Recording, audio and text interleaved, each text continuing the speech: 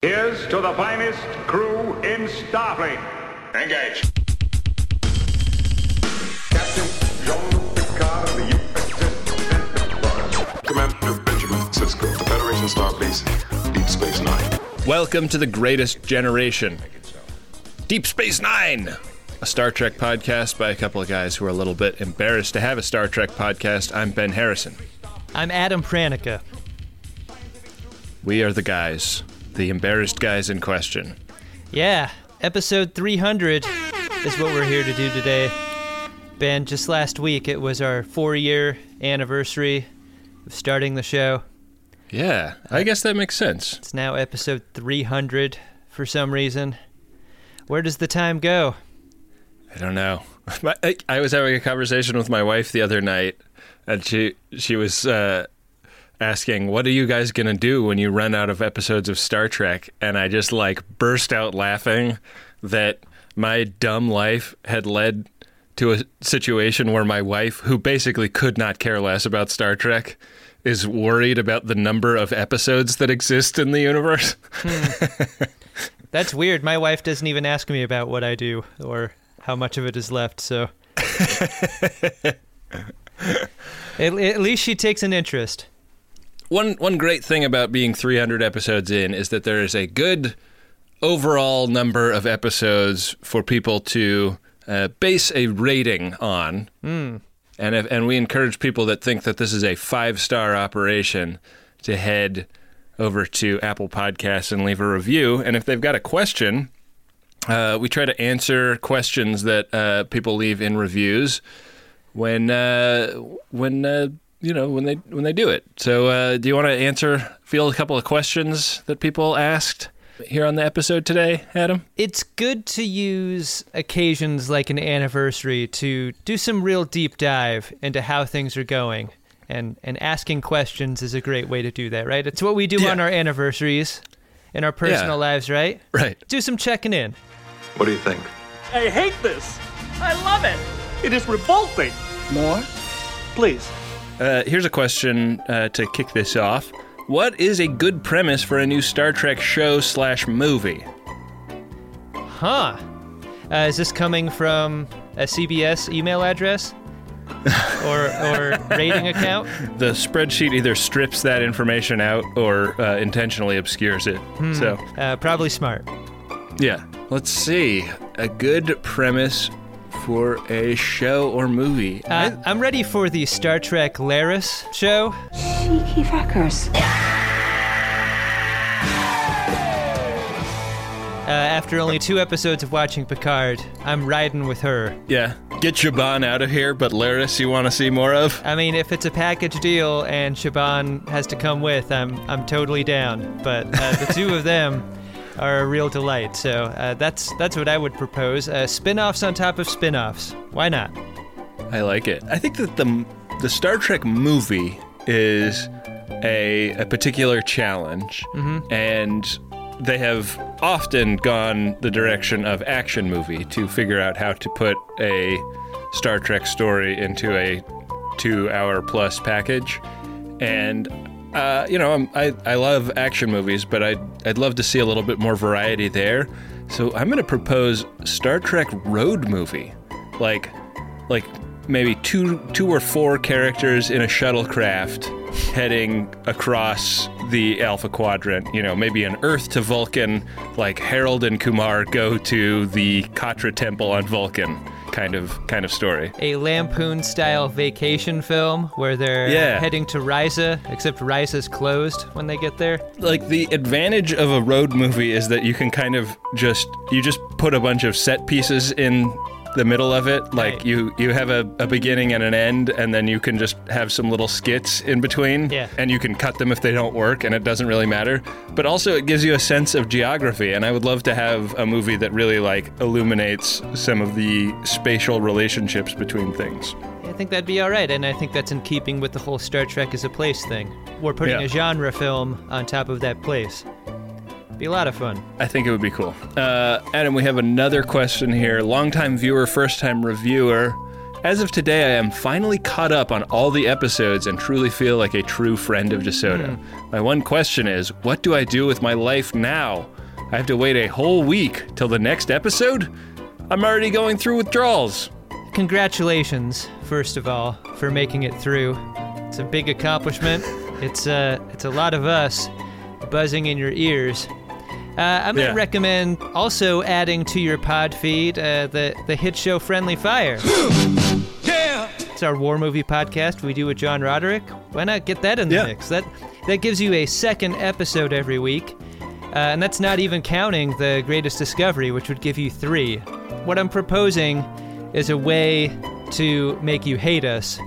You know, like in 7, the deadly sin of overeating. That's where that sin comes from. The movie 7.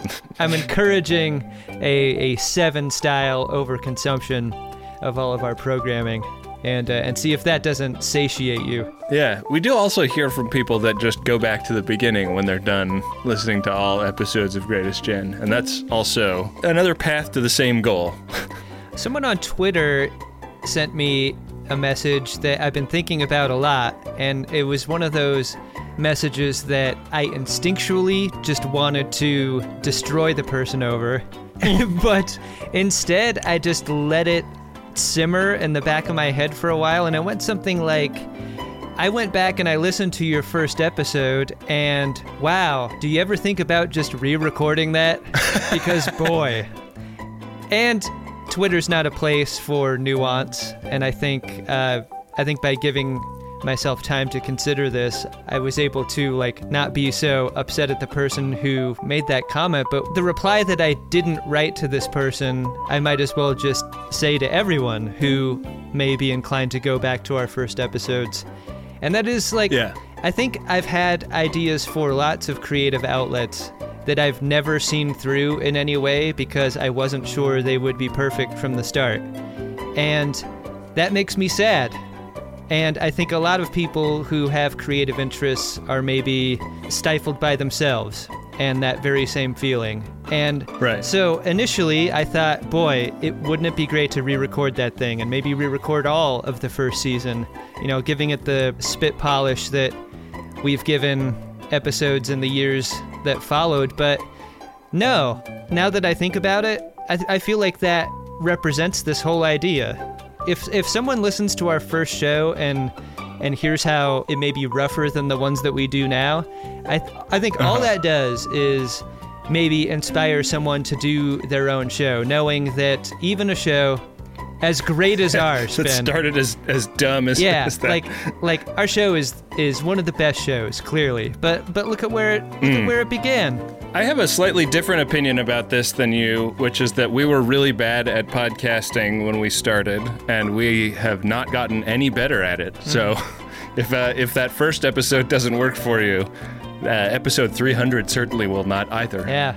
Well, way to continue your marketing efforts, Ben. It's appreciated. I have another question here that this looks like one that I'm not quite sure if I understand the terminology, but maybe you will.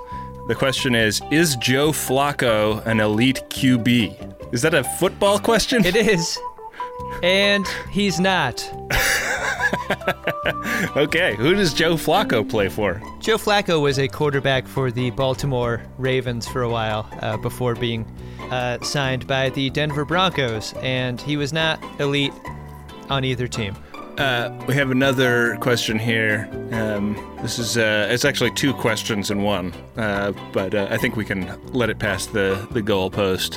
Who made net access? ? Channel 90? ? I think we all know the answer to that question. I'm Chris Brenner. Brenner Information Systems. Interface, operations, net access, Channel 90. That Chris Brenner. It's nice to hear that drop again. Yeah, our review system qualifies as both a Q&A and just a jukebox for drops.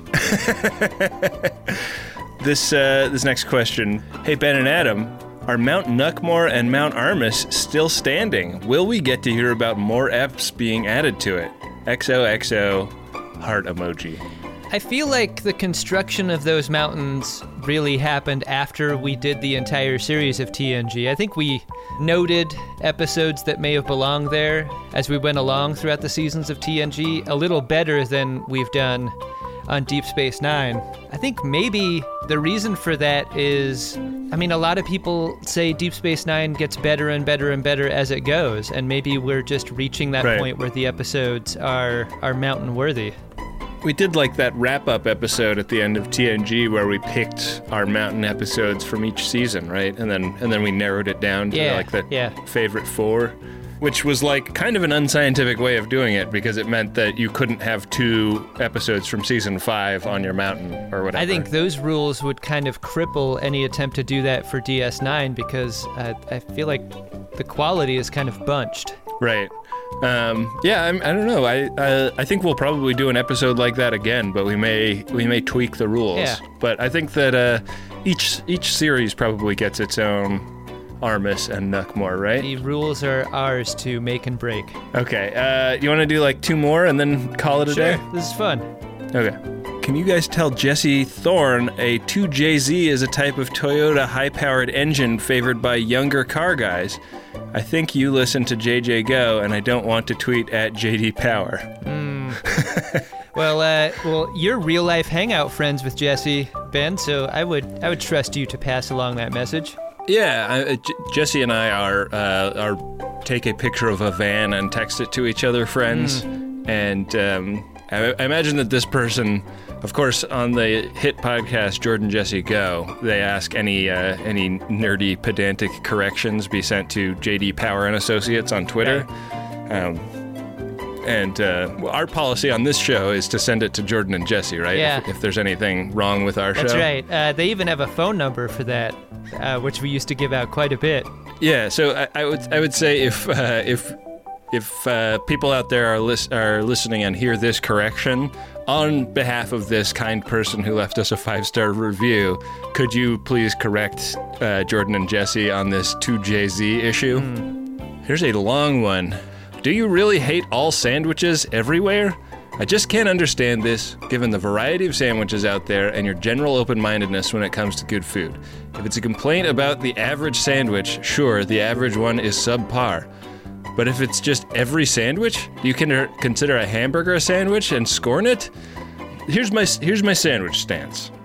I'm going to try and clear this up once and for all.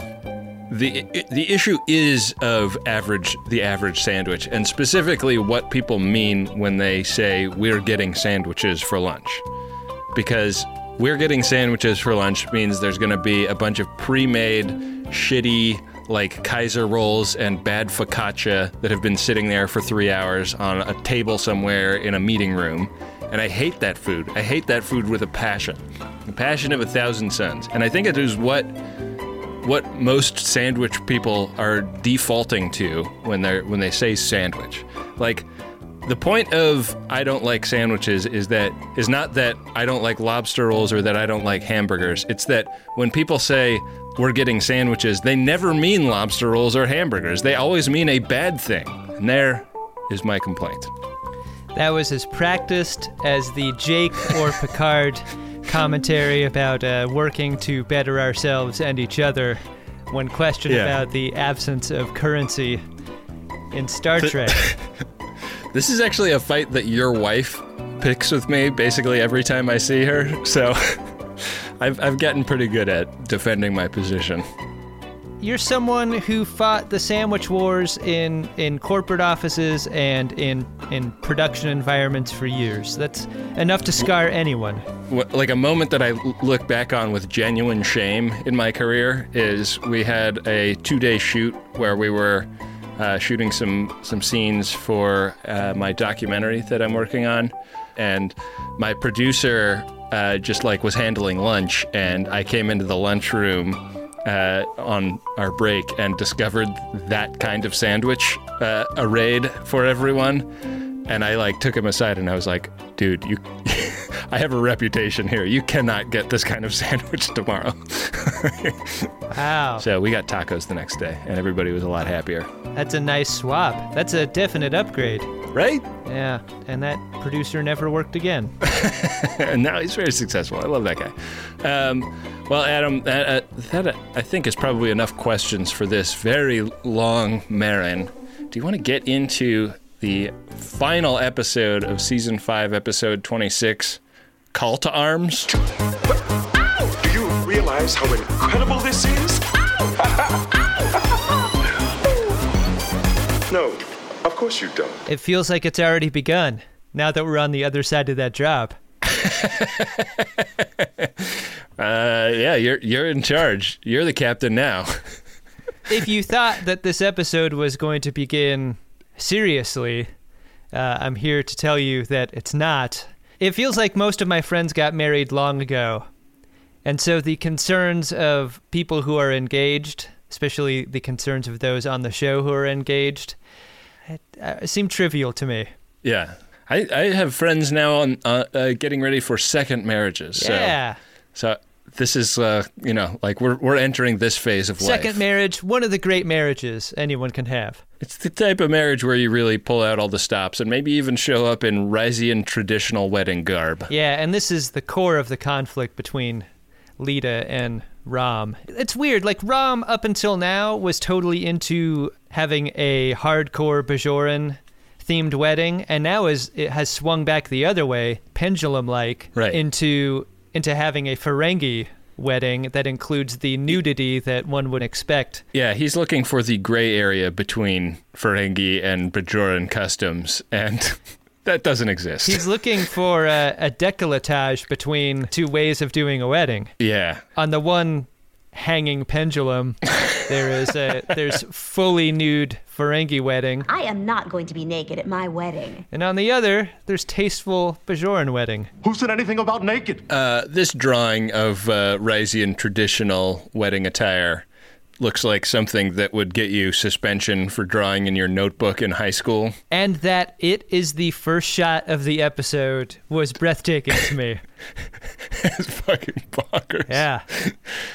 Yeah, so Lita does not have time for this bullshit, but the problem is they've looked at a lot of dresses. 153 potential wedding dresses have been considered and rejected. Lita does not say yes to the dress. No, she does not. And that prompts Zial to suggest that she just have Garrick make her something himself. Come up with an original Garrick dress. Zial's back on the scene. Feels like it's been quite a while since we've seen her, and it looks like she's grown close with Garrick. Close indeed. She's really riding for him and kind of making the case that he is great at this, to the extent that they could just let him go off and design a dress and he'll come back with something that is perfect. I find your blind adoration both flattering and disturbing. Like, what about somebody that has rejected 153 dresses would make her believe that she would be willing to say yes to one that she's never seen before? It's a good thing Garrick still isn't on racism drugs. Otherwise, the sort of dress that he'd make for Lita would be pretty fucked up, right? Yeah. I wonder whatever happened with that inquest. Yeah, I don't know. It seems to have come and gone, and Garrick is just fine. Yeah.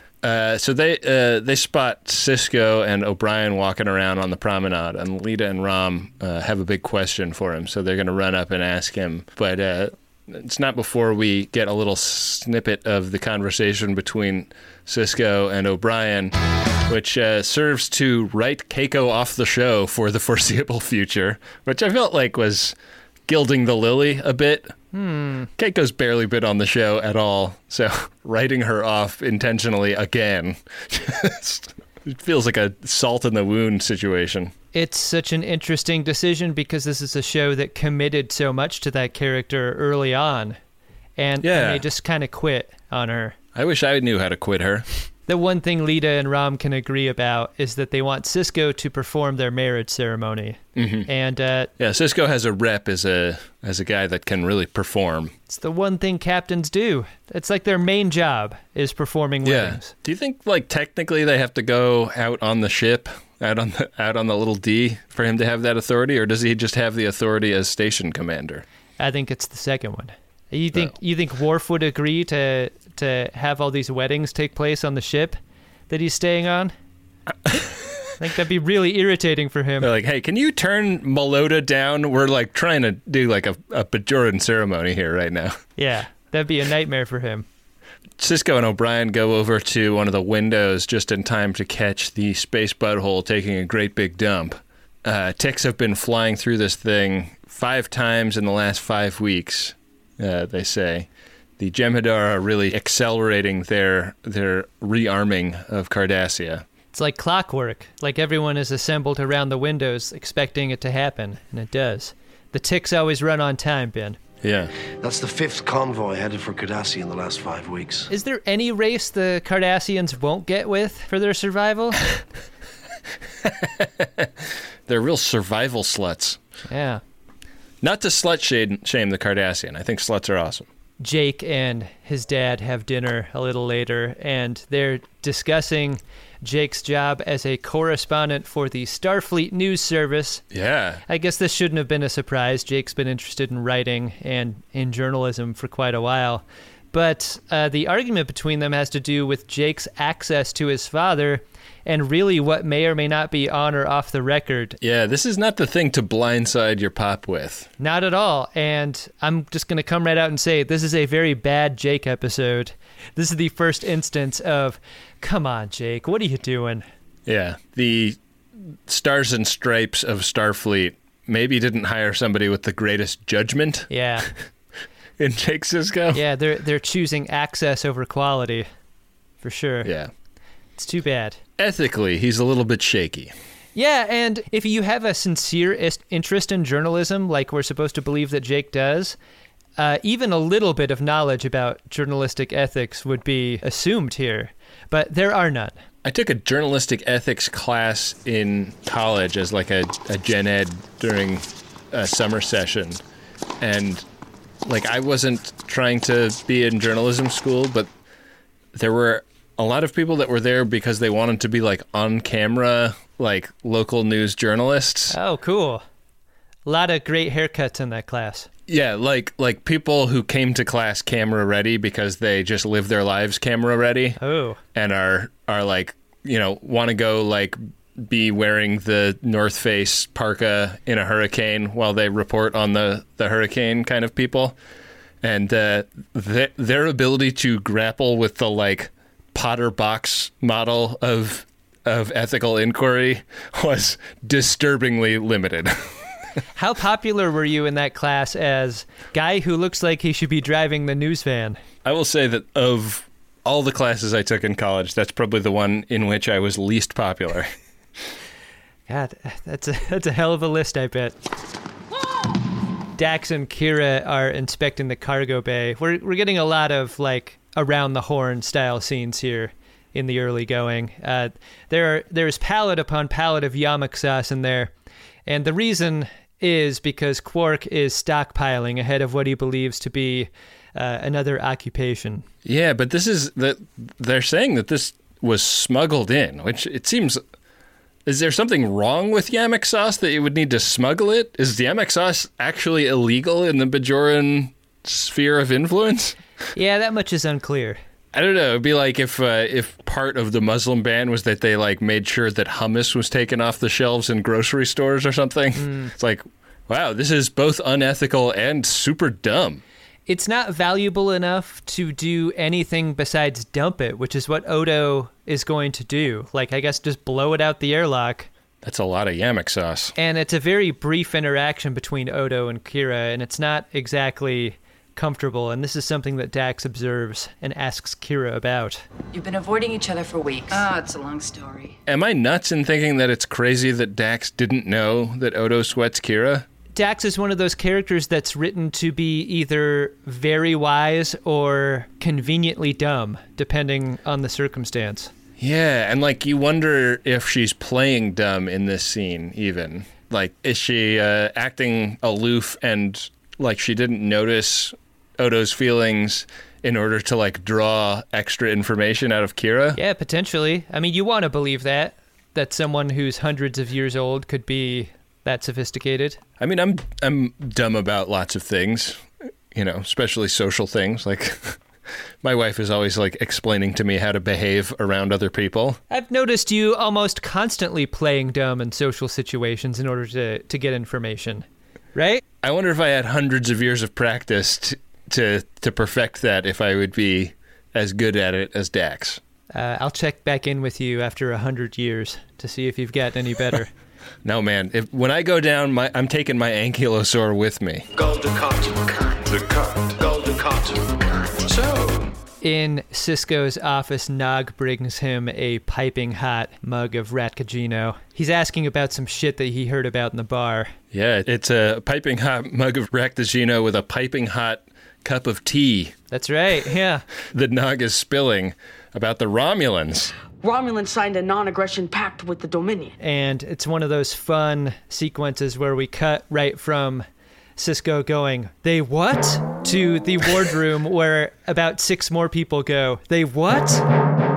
The McLaughlin group from hell is the meeting of the senior staff where they realize that basically anybody not the Federation and the Klingons in the Alpha Quadrant seems to have either aligned themselves with the Dominion or taken an affirmative neutral stance on what happens between the Dominion and Starfleet. This is an incredibly long cold open, and part of the reason is because we basically recap everything that's led up to this moment in this scene. Yeah. What Sisko does is drop this strategy bomb in the middle of the table. He's like, look, the plan is going to be to mine the entrance to the wormhole. Mines! It's the sort of plan that Sisko drops to the team, and then it's up to the team to figure out. And that's the next scene. It's Dax and O'Brien and Rom discussing how to implement this plan.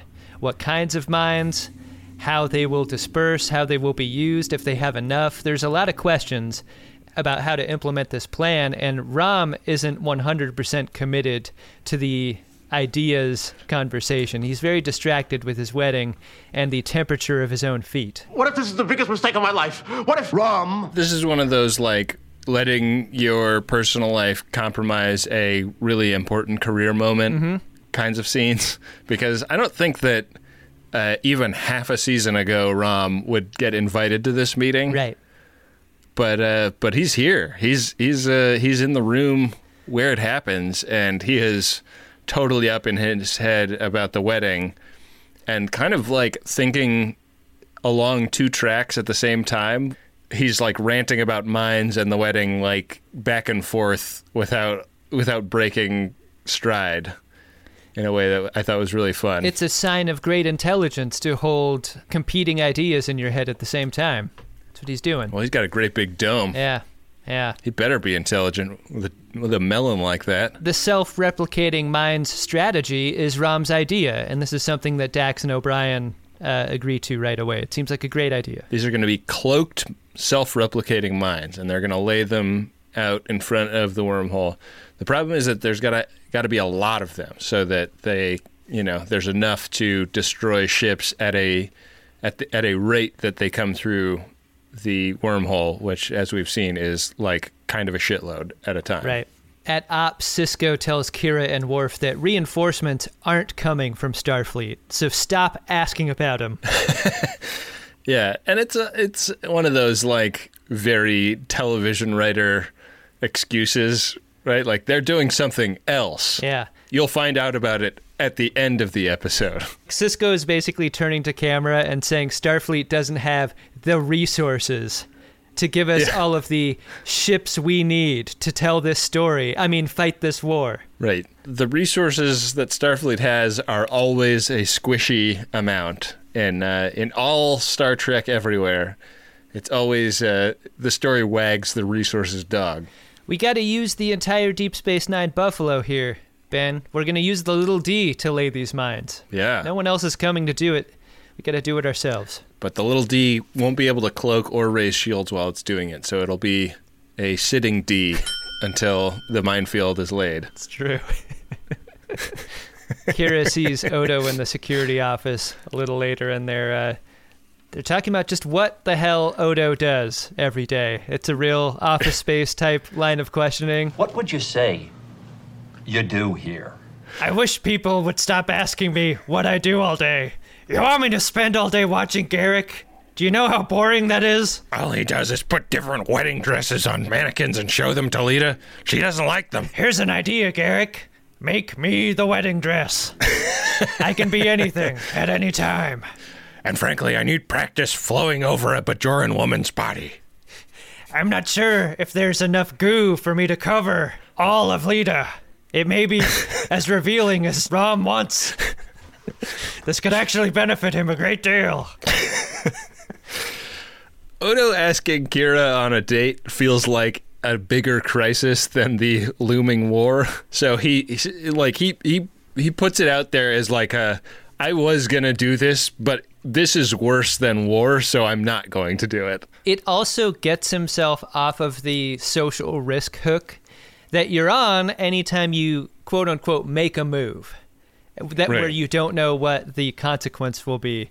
They're very much in the I don't want to ruin our friendship if this relationship doesn't work out headspace, and just letting the air out of the balloon by saying, hey, listen, I really want to ask you out, but I am not going to, given the present situation, is good. But man, the way he unloads that, like he's telling her about his cancer diagnosis or something, really makes it seem like he assumes ahead of time it will be a real drag for her if he asks her on a date. Her very positive reaction to tabling the issue until after the war is that sign that she's telegraphing. I don't see how Odo can see this as a win at all. It's like if you go to school and you don't want to take the big test and someone calls in a bomb threat or pulls a fire alarm, like this is not a solution to the problem.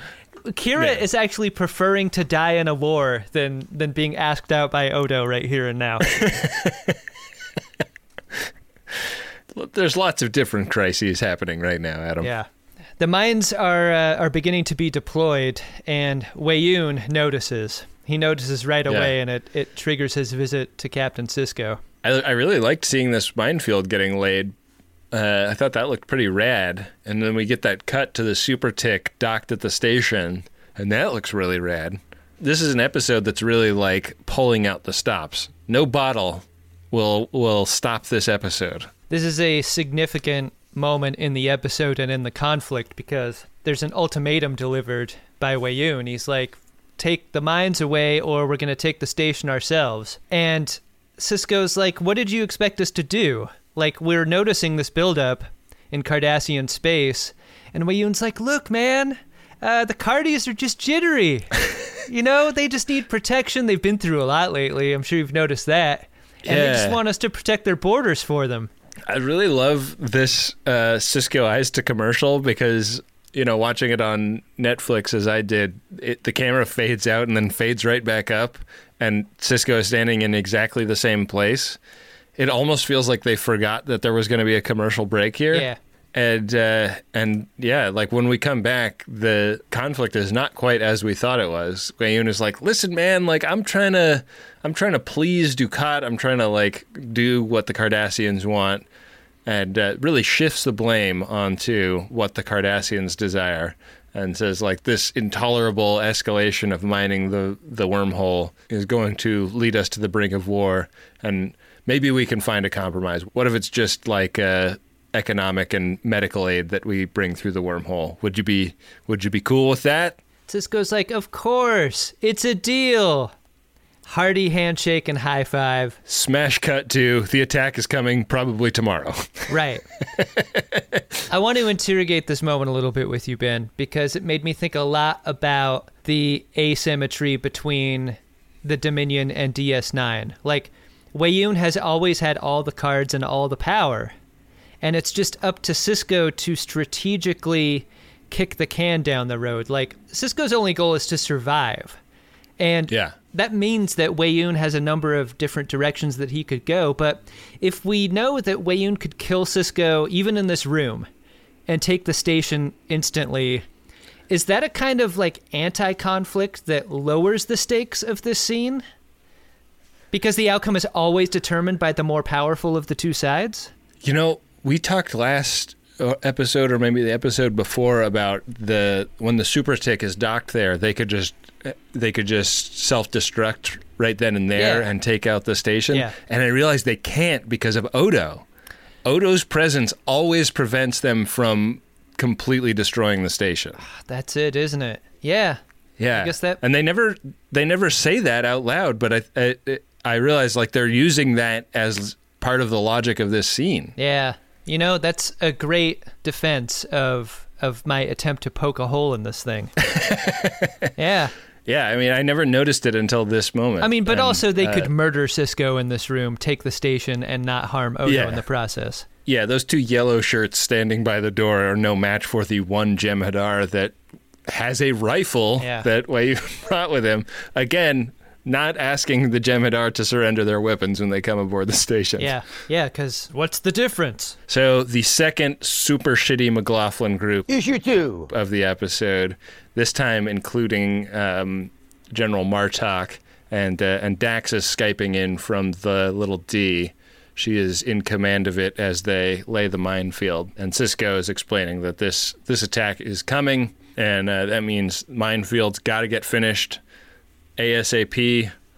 It's a real, like, Sisko as Kirk to Dax as Scotty on this minefield issue. I thought exactly the same thing. And Sisko, again, even though no one asks, tells everyone within earshot that no backup is expected from Starfleet. And that's what makes Martok the backup here. He's deployed to the border to give the little D some cover. Worf is told to get all the weapons ready. Dr. Bashir is told to get the infirmary ready. They all clear out, and then it's just Sisko and Kira. And he says, listen, I've kind of flip-flopped on this whole Dominion non-aggression pact with the Bajorans idea, and I think you should actually do it. I think I should go recommend it directly to the Council of Ministers in my capacity both as Starfleet attaché and as emissary of the prophets. You want Bajor to sign a treaty with the Dominion? Why? This is pretty consistent with Sisko's strategy the entire time, and that strategy is just to survive. If you can survive, then you have choices down the road. But if you're taken over by the Dominion at this point, you lose the luxury of having choices anymore. And I guess we're all very lucky that Sisko didn't allow the treaty to be signed a couple of months ago between the Bajorans and the Federation involving their membership, because they'd be dead meat right now if they had. Yeah, Bajor would be backed into a corner. What are you doing? What are you doing? Mind what you're doing now.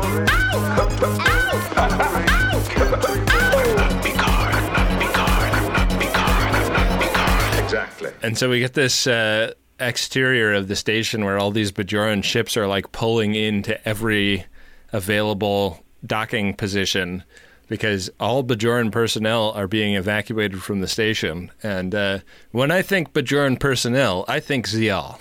Yeah, what's going to happen to her? Said a couple of people. Garrick sees her off. She's a little nervous about going to live amongst the Bajorans because of the obvious evidence of her Cardassian heritage that she wears in her loaf. And they kiss goodbye, which feels significant. Even though, like, the music cue here totally ignores it. Yeah, I thought it would have been fun if, like, they'd kissed goodbye and she walked off and Garrick had been like, What, as in, like, he's secretly repulsed by her? Yeah. Wow. That's mean. Because he sweats Bashir. Oh, right. Okay, I get what you're saying now. I'm picking up what you're putting down. Speaking of things Garrick was working on, though, we get to see the wedding. And Lita's wedding dress winds up being just a dress. It is not a particular special dress, as far as I can tell. And quite chaste, like by comparison to anything else she's worn on the show, I guess I should say. Sure. Yeah, I mean, the cut is consistent with that idea, and also the color. I think we could have assumed that Lita would not be wearing white on this occasion. Yeah. All the pictures of my parents' wedding, my mom's in a purple dress and my dad is in like a brown corduroy suit. That's awesome. They really did not get super dressed up for that. Have you ever been to a wedding where the attendees openly questioned the choice and made predictions about how long it would last? Because I have. I give it 2 months. Yeah, that's definitely the role Quark is playing in this scene. I went to... Are you saying you've been the Quark at a wedding? No, I went to a wedding where I was very good friends with the bride, and the bride's best friend's mom was like, I don't know what she's thinking, and I don't see this lasting. And of all people to come from her... the postscript to the story is that it didn't, and she was right. But you that's not the time. You keep that to yourself. Well, when you've lived your life as best friend's mom, you've seen a lot of life, you know? You really have. That's a privileged position where you get to be a fly on the wall for a lot of drama. You know, we're all going to be best friends' mom someday. That's true. Got to act classy when our time comes. We've got to steel ourselves to the inevitable reality of being best friend's mom. Yeah. There's a haste to this ceremony, and it's because it's mid-evacuation. Yeah. And Rom sort of grabs Lita by the arm and is like, okay, off to the escape shuttle. Yeah, it's actually like Nog is like tugging on Lita's upper arm. Like, he's like, I guess you're my Moogie now. Anyways, gotta go. She doesn't want to go, obviously, but Rom quotes Casablanca in telling her that it's his duty to stay. It will have to be his duty later to please that booty. For right now, he's got to help defend the station. Because, Adam. Because the Dominion War has. That's great. You drink a glass of milk before that impression to really nail it. It was positively Frank Ozian. Yeah, I put on some loaf to give myself long pointy ears. Lita leaves. Yeah, she gone, and they get a FaceTime from Gul Dukat that's like, hey, last chance, guys. Like, we're coming with a lot of ticks here, so there's no reason that you should all be killed. Any interest in just standing down peacefully? Sisko tells him to go fuck himself, and then does like battle stations command to commercial. I love Martok being out there on his own for this mission. He's basically in like a World War II tank with a cloaking device up against like the fiercest of modern technology bearing down on him. Yeah, same warbird that Kirk and Spock saved the whales with, and it's ticks that he's going to be fighting. I loved the change in lighting when we come back from commercial. The ops section goes from being like pretty flat lighting to very contrasty, and the shadows are very dark. Yeah, and it goes from looking like a living room in a television sitcom to like the bridge of the Red October. It's a useful commercial break, isn't it? It super is. And I wondered, like, did they just take all the diffusion off the lighting? Like, it looks so different. Yeah. It looks different than it ever has. Yeah, hard shadows really make a difference.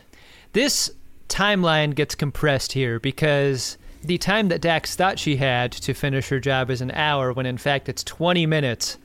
Everything's starting to fall apart here because with the Armada bearing down on them, no one's sure whether or not this mine mission is going to be completed in time. Yeah. Chief O'Brien, now playing Scotty to Dax's Kirk, acknowledges the time constraints. And then we cut to the infirmary where Bashir has enlisted the assistance of Jake. So Jake has already kind of abandoned his journalistic separation and is going to be participating directly in the medic operation on Deep Space Nine, which I guess is a decision he's made in the past, and the Starfleet News Service didn't mind before. So more of the same? Yeah, I guess. I mean, Jake really developed a stomach for field medicine after his last experience doing so. Yeah. I think this is a nice character callback for him. Yeah, he's just passing out med kits, and yeah, now they wait. Now they wait till the bodies start flowing in. Yeah, we're cutting around to see how different characters are preparing in these final moments. Before the Armada arrives, Odo is laying back in the cut on the rail of the promenade, just waiting for it. Odo isn't preparing shit. I love the groups of Starfleets walking around with their rifles, like expecting Jem'Hadars to just start beaming in at any point. And Odo is like leaning on the rail, like, yeah, I don't really give a shit. This is great though, because nothing's gonna happen to him. He's gonna be greeted as a god. Yeah, he sure is. Things are actually gonna be great for him once this occupation starts. We get Rom. He is working on getting the defense systems ready, and Quark is like, "Hey, man, why don't you not and just leave? Like, you totally can."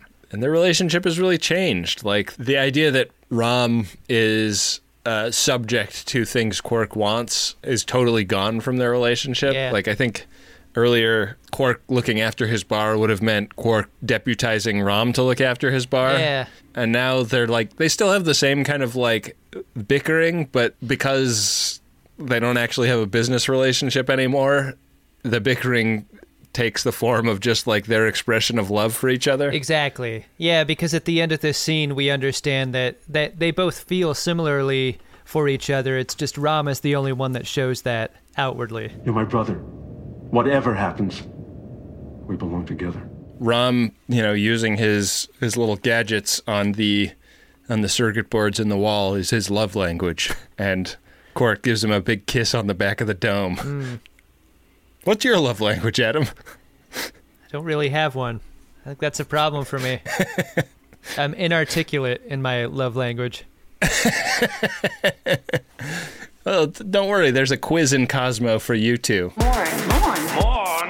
Dear sweet. Morn. Evening, everybody. Stop. Hammer time. This battle kicks off in a big way.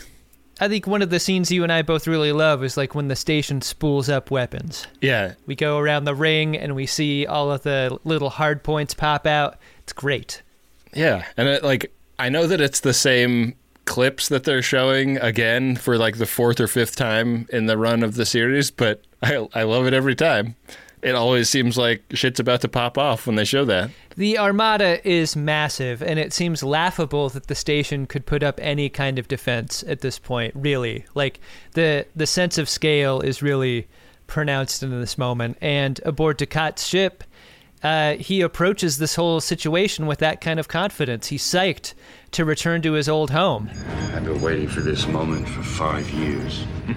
I loved the arms that Dukat and Weyoun are wearing with their little, I guess it's their augmented reality system for running a Jem'Hadar ship. Yeah, it's neat that they're clearly sharing tech. Yeah, Weyoun really looks like he knows what he's doing wearing it, and I think it's like a performance choice, but Dukat looks like he's wearing his just to like demonstrate status to other people. Like, he's never looking in it or using it. It's like how some people just don't look good wearing hats. Yeah. Like, Dukat doesn't have a hat face. Yeah, he doesn't have an augmented reality face, and like Damar definitely didn't get one. Right. And this is just a way for Dukat to like feel some status on everyone else. Everyone hates Damar, though. That much is very clear. Yeah, Damar's a piece of shit. Becoming clear by the moment, too. Yeah, who wants to have Kanar with that guy? Against all expectations, the shields on DS9 are holding up to the bombardment by hundreds of ships. It doesn't seem possible. They are taking out ticks. Like, they're firing lots of torpedoes, and like, there's some pretty amazing shit. Like, we see a Cardassian warship blow up against the shields of the inner ring. Right. Like, there seems to be like a secondary shield on the inner ring that this thing hits, and it completely destroys it. And the shields are holding after that. Like, it's not just torpedoes and phasers that are hitting the station. It's entire starships. Especially because we've been trained to expect that kind of impact to be super destructive. Like, we saw that a couple seasons ago where we saw a Galaxy class blown up by a ship ramming it. Right. And this is a moment where Weyoun starts to like lose his nerve a little bit, and Dukat is like, yeah, like, I think underestimating the Federation is always something you do at your peril. which feels so different because every time we've engaged the Dominion before now, it's been just overwhelmingly odds are Dominion. Did this feel a little Shield's ex machina to you, though? Like, there's no explanation for their ability to defend as well as they are. It's just happening. Yeah, I mean, because there's like a brief moment where Sisko like asks the computer about whether Sisko program 145 is ready to go or not. And I thought maybe that was what this was, but it's not. Yeah. Like that pays off later in the episode. So I guess just the assumption is that in the background, the Federation is always making improvements to its shit. And that makes sense. Martok is a little late to the party defending the little D. They take some direct hits from the Jem'Hadar before Martok shows up, meaning those were like unshielded phaser fire hits on the little D. And that's bad. Kind of a lot happens here all at once. Because the little D dropped its last mine, Martok ably defends the little D, and then Sisko evacuates the station. Yeah. It's an interesting moment because Dukat, Weyoun, and Damar are doing the math on the back of their napkin and are like, we should have broken through by now, and they're starting to get frustrated about how things are going, and then as soon as Sisko's mission is successful, the station is basically given to them through their withdrawal. This is a big twist ending. He gives like a speech to the people that he's leaving behind, which are the non-Bajoran, non-Federation people on the station. So like Morn, Quark, and a handful of other people, basically. Right. The hardest drinkers on Deep Space Nine. Yeah, just the local alcoholics. Yeah. And gives them his MacArthur speech, like, I shall return. Fuck you, fuck you, fuck you. You're cool. Fuck you, I'm out. And then he gets beamed out. It's the little D where they've gathered all the people who are leaving, and that group includes Garrick. So every last person off Deep Space Nine that they need at this point is on the little D. There's definitely no one else that should be there that isn't. And they flee with Martok, sort of going in the opposite direction as the oncoming armada. It's a pretty fun shot of the two ships cloaking and working their way through. Yeah, and at some point in there, Worf and Dax agree to get married. Yeah. Dax says yes to a question that Worf didn't ask. Yeah. A lot of shit is happening. If Michael Dorn plays that a different way, that is a terrifying moment for Worf. But as it is, he seems pretty psyched about it. Yeah. Speaking of Worf, Kira runs Sisko's program, which deploys just a shit ton of Worf lightning and bricks the station, basically. Yeah, that was the bit of programming that Sisko was doing. Looks like it worked. Everything's a smoking pile. Yeah. In Quarks, they are destocking the root beer and restocking the Kanar. Rom reports for duty. He's taken off his Bajoran costume and put back on a Ferengi costume. Actually, I'm a spy. Is Rom actually a spy, or does Rom just say that to get Quark off his back? Because I think Rom would make a terrible spy, and this is a bad strategy if it's the truth. I feel like Starfleet intelligence signs Rom up as a spy, going like, well, worst case scenario, he gets captured and tortured, but we don't care. He's just going to Mr. Bean this up, I think. He is heading to the waste reclamation with the root beer and discovers that Jake Sisko has chosen to stay aboard the station. Aren't you supposed to be on the Defiant? I changed my mind. Ben Sisko really fucked up, Ben. Or is this Bashir's fault? Like, whose job was it to babysit Jake? I don't know. I mean, the point is that Jake has a job, and he has stayed behind because of his job. There's so many questions about this. Like, does he have agency? Is he adult enough to have made this decision on his own? Or did someone screw up? I keep going back and forth on this. I think Ben Sisko definitely fucked up. I don't know how you don't do one last computer locate Jake Sisko request on your way out the door. For a guy that went through Wolf 359 and lost his wife and like experienced all of the desperation of being in a space war, and having his son be the only like close family he has left, like you would think that he would double check. The core principle of this show, like the foundational idea of Deep Space Nine, is what when we're talking about Ben Sisko? Ben Sisko is a great father. That's it. Yeah. That's every single episode basically has been about what a great father he is. This episode is asking you to somehow believe that everything we know about Ben Sisko is forgotten because Ben Sisko got too busy and distracted by this war? I don't know, man. I have a great father, and my dad doesn't have an unbroken record. He's made mistakes in the past, you know? Like overall great father, but he had a couple of slip-ups or whatever. I think it's realistic. Yeah, but I think Sisko had a lot on his mind, and it's refreshing that Deep Space Nine is finally showing Sisko making parenting mistakes. I know your dad isn't perfect. I know no parent is. But this is tantamount to leaving a baby on Omaha Beach during the invasion. It's not just a simple oopsie here. It's crazy. That's just a beautiful mental image. Just a baby and a wicker basket on Omaha Beach. It's asking a lot of us, Ben. That's what I'm going to say about it. Dukat, Weyoun, and a zillion Jem'Hadar soldiers board the station.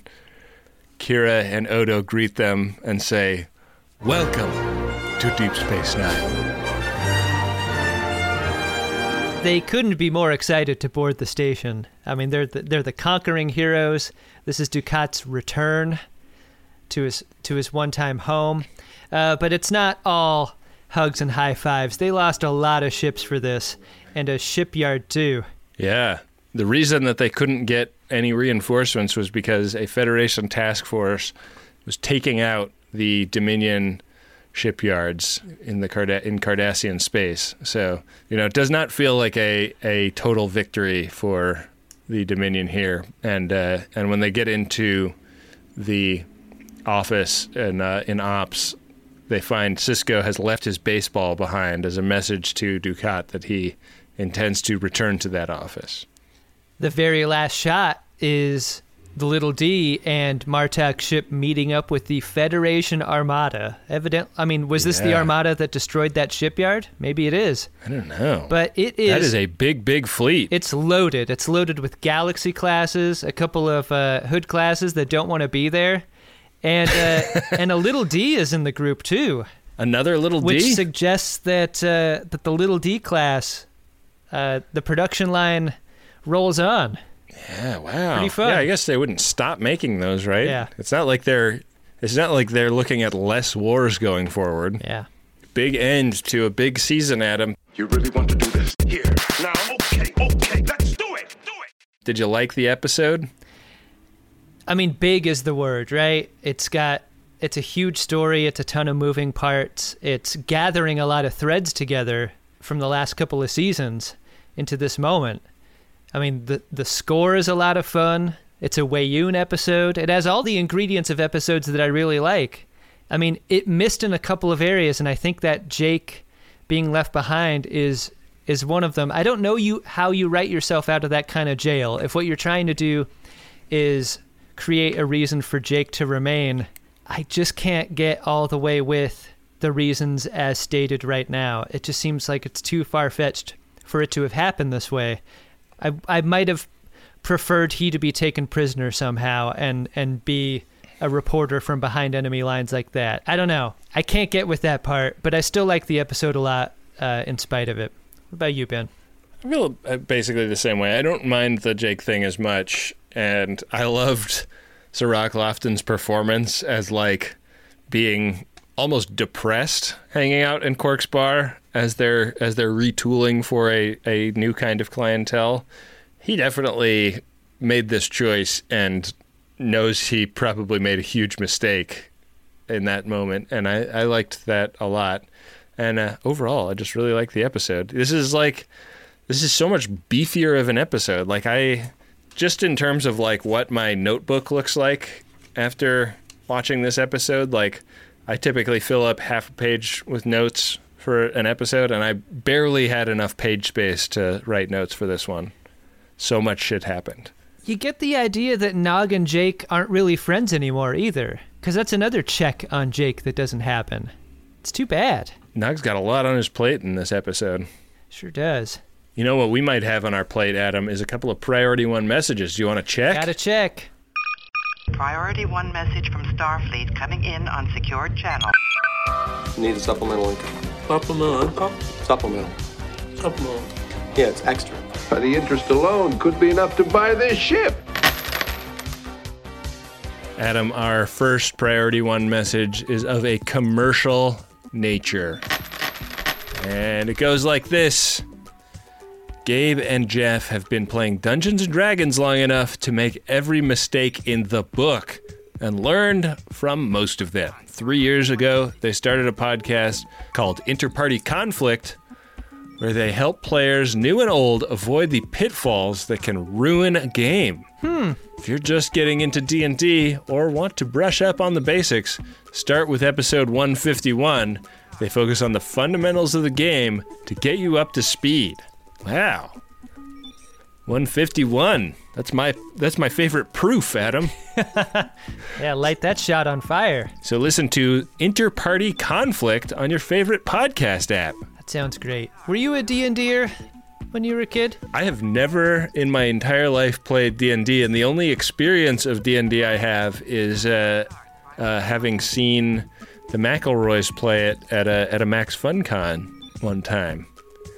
And I walked up to our buddy Stuart Wellington, who like guested on that episode, and I was like, that was cool. I've never seen that before. And he was like, yeah, dude. That was a great Stuart Wellington impression, by the way.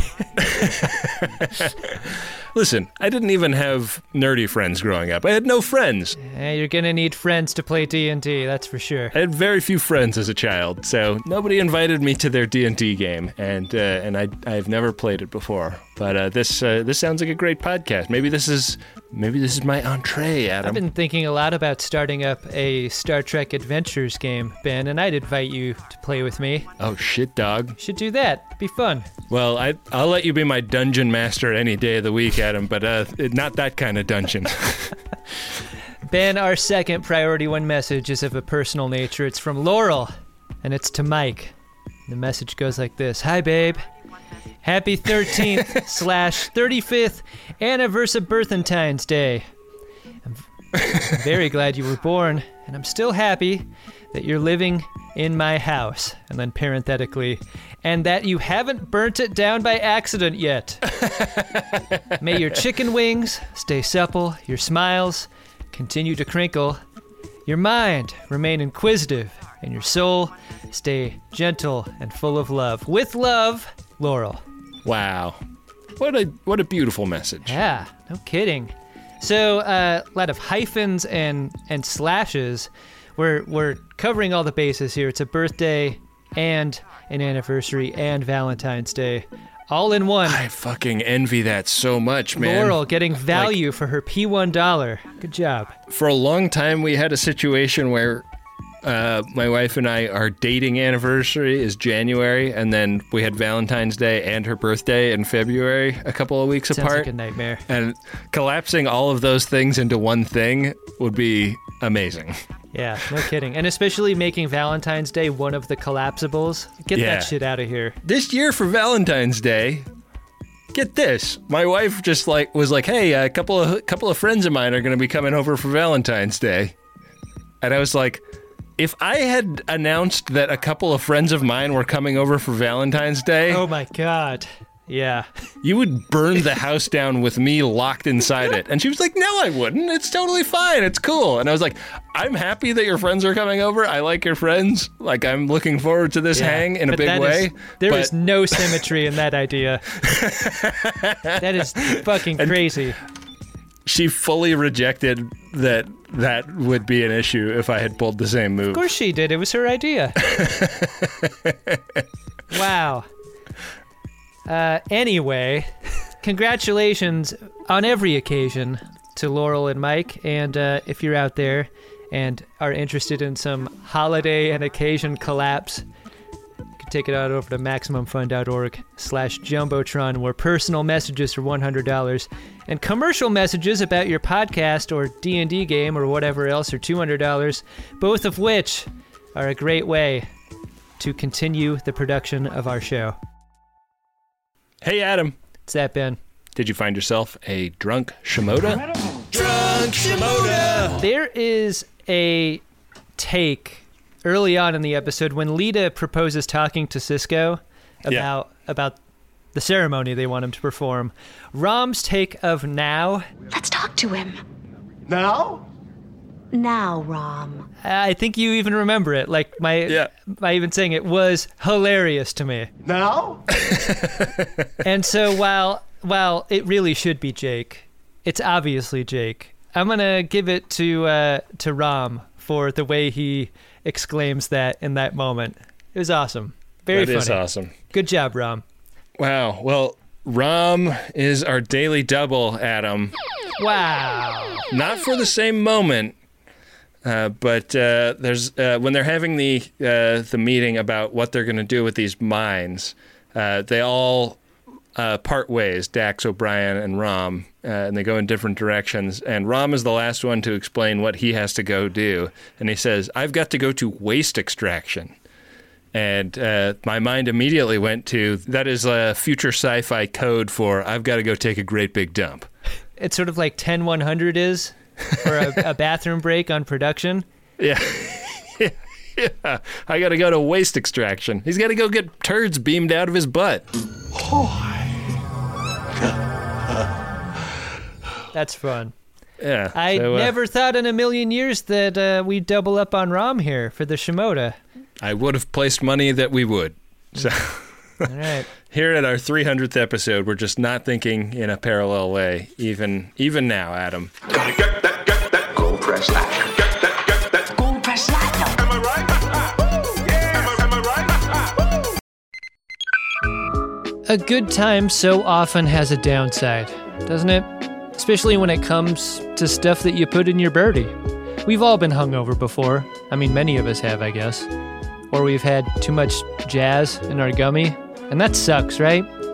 Because you don't think about the time after the good time that you've been trying to have a good time. That's why I like Lumi Labs so much. It's the predictability. Through painstaking trial and error, I have found my perfect dose.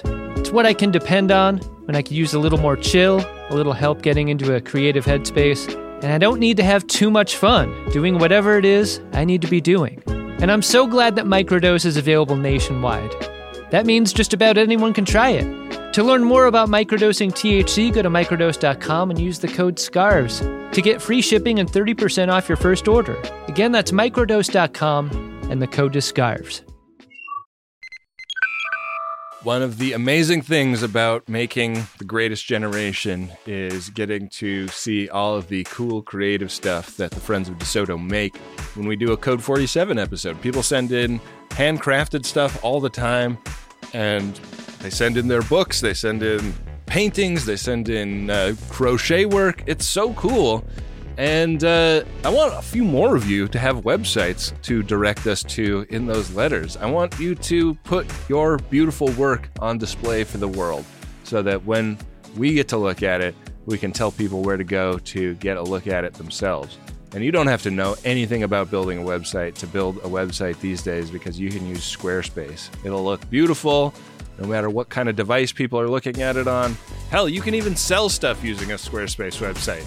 Don't make your cool creative project Captain's Eyes only. Head to squarespace.com/scarves for a free trial. And when you're ready to launch, use offer code SCARVES to save 10% off your first purchase of a website or domain. Back for another game. You know it. What's going on? Just one more week till Max Fun Drive. Hard to believe. It's been a heck of a year since the last one. We're now a worker-owned co-op. We raised $50,000 for charity last year. And we've added a bunch of awesome new shows. But do you think we're ready to do it again? Absolutely. Lovely new gifts are lined up. The episodes will be amazing. And wait till everyone hears the bonus content. Yeah, plus they know to go to MaximumFun.org/newsletter, so they're getting all the news. Oh, like that Meetup Day is on Thursday, March 21st. Then what's bothering you? Me? Oh, nothing. We're all set for Max Fun Drive to start on Monday, March 18th. I just didn't want you to see this coming. Check. What? Hang on. Most of the plants humans eat are technically grass. Most of the asphalt we drive on is almost a liquid. The formula of WD-40 is San Diego's greatest secret. Zippers were invented by a Swedish immigrant love story. On the podcast Secretly Incredibly Fascinating, we explore this type of amazing stuff. Stuff about ordinary topics like cabbage and batteries and socks. Topics you'd never expect to be the title of the podcast. Secretly Incredibly Fascinating. Find us by searching for the word secretly in your podcast app. And at MaximumFun.org. Gold press platinum. Gold press platinum. Gold press platinum. That's a lot of yamak sauce. Well, I'm already thinking of what our next episode is going to be, Ben. What will it be, and how will we watch it? Next episode is Season 6, Episode 1, A Time to Stand. Sisko and his crew embark on a secret mission in a captured Jem'Hadar warship.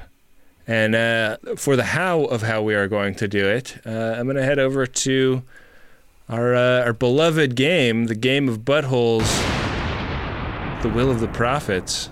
Looks like we're currently on square 43, where 3 squares ahead is a Coco no-no. That is true. So, there's some real risk ahead. I have no idea what we'll do if we hit this fuck it, we'll do it live. To be honest, that is a real source of fear for me. But I'm going to get ready and roll. What do you say? You're required to learn as you play. Roll. Oh, Adam. Drink! It's the antidote! You're going to be very displeased to hear this, but we have hit the Coco No-No episode. So the next episode we record, which a little peek behind the kimono will be in about 20 minutes, we will be drinking tiki drinks together, mon frere. I'm going to need your help with this because I've been in a buy no groceries mode ahead of the move that we're making to Los Angeles.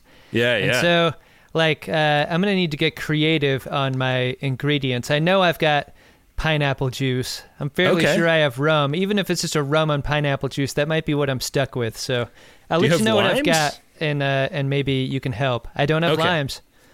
Wow. Okay. Well, we'll collaborate over text. All right. Sounds good.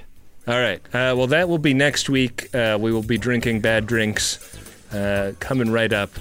And in the meantime, check out The Greatest Discovery. We are currently reviewing Star Trek Picard, the exciting new series from CBS All Access. Yeah, if you like what we're doing here, I don't understand why you wouldn't also be listening to that show at the same time. It's Picard. It's brand new Star Trek, and it's us. Why don't you join us?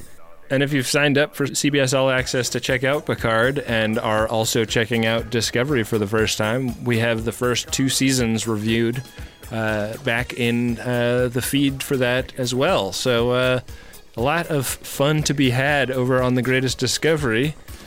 And if you like any of what we do, please head to MaximumFun.org/donate and contribute to the production of the show with a monthly donation. We really appreciate it. With great audience comes great responsibility.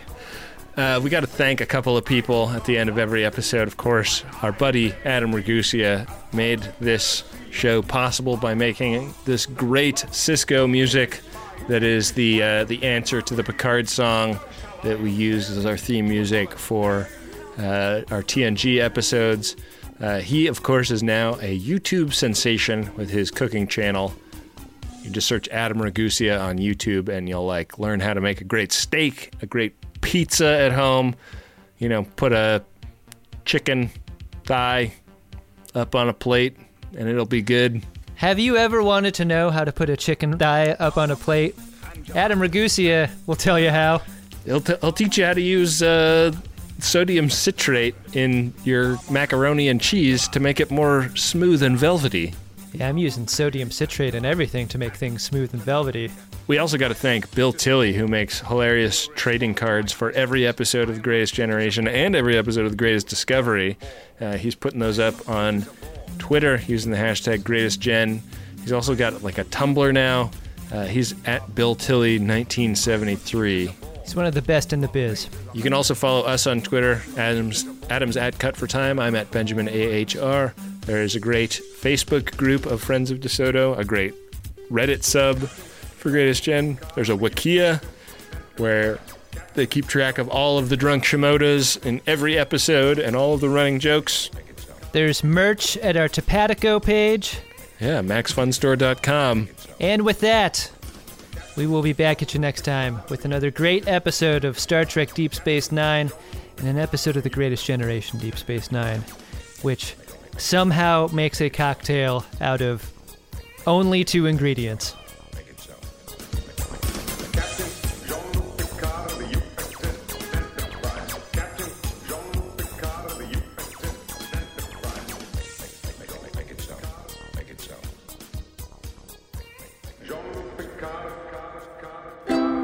MaximumFun.org. Comedy and culture.